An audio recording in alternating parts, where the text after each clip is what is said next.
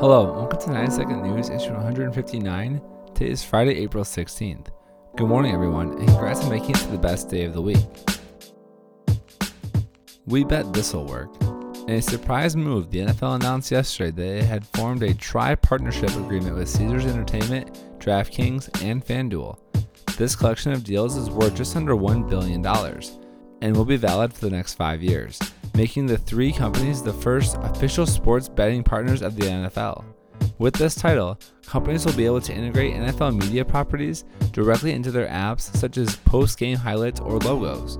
While the NFL was the last major league to sign sportsbooks, Brenny Anderson, the NFL's chief revenue officer, indicated that they had simply been waiting to learn more about the space.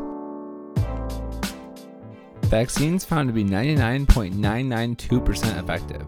Yesterday, the CDC released data that found COVID vaccinations protected more than 99.992% of the study participants from contracting the disease once they had received both shots. Dr. Anthony Fauci indicated that these numbers were in line with expectations, saying that although the cases will be rare, you will always see some breakthrough infections no matter the efficacy of your vaccine.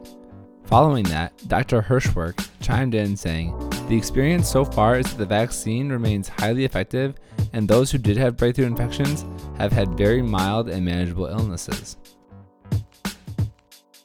A mind-boggling amount of people have Amazon Prime. In Jeff Bezos' last letter to shareholders as CEO, he announced that Amazon Prime has gained more than 50 million additional users since the beginning of 2020, bringing up the subscription service's user base to more than 200 million. He also stated in the letter that Amazon needs a better version for how we create value for employees, a vision for their success, in regards to the recent unionization effort in Alabama. Your vote counts if you're a shareholder at RDS.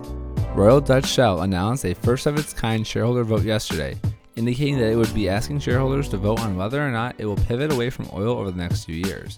Although the vote will be non-binding, it still marks the first time an oil company has set up a regular review of its progress towards renewable energy. Have a great rest of your day, and we'll see you tomorrow bright and early. The 90-Second News Team.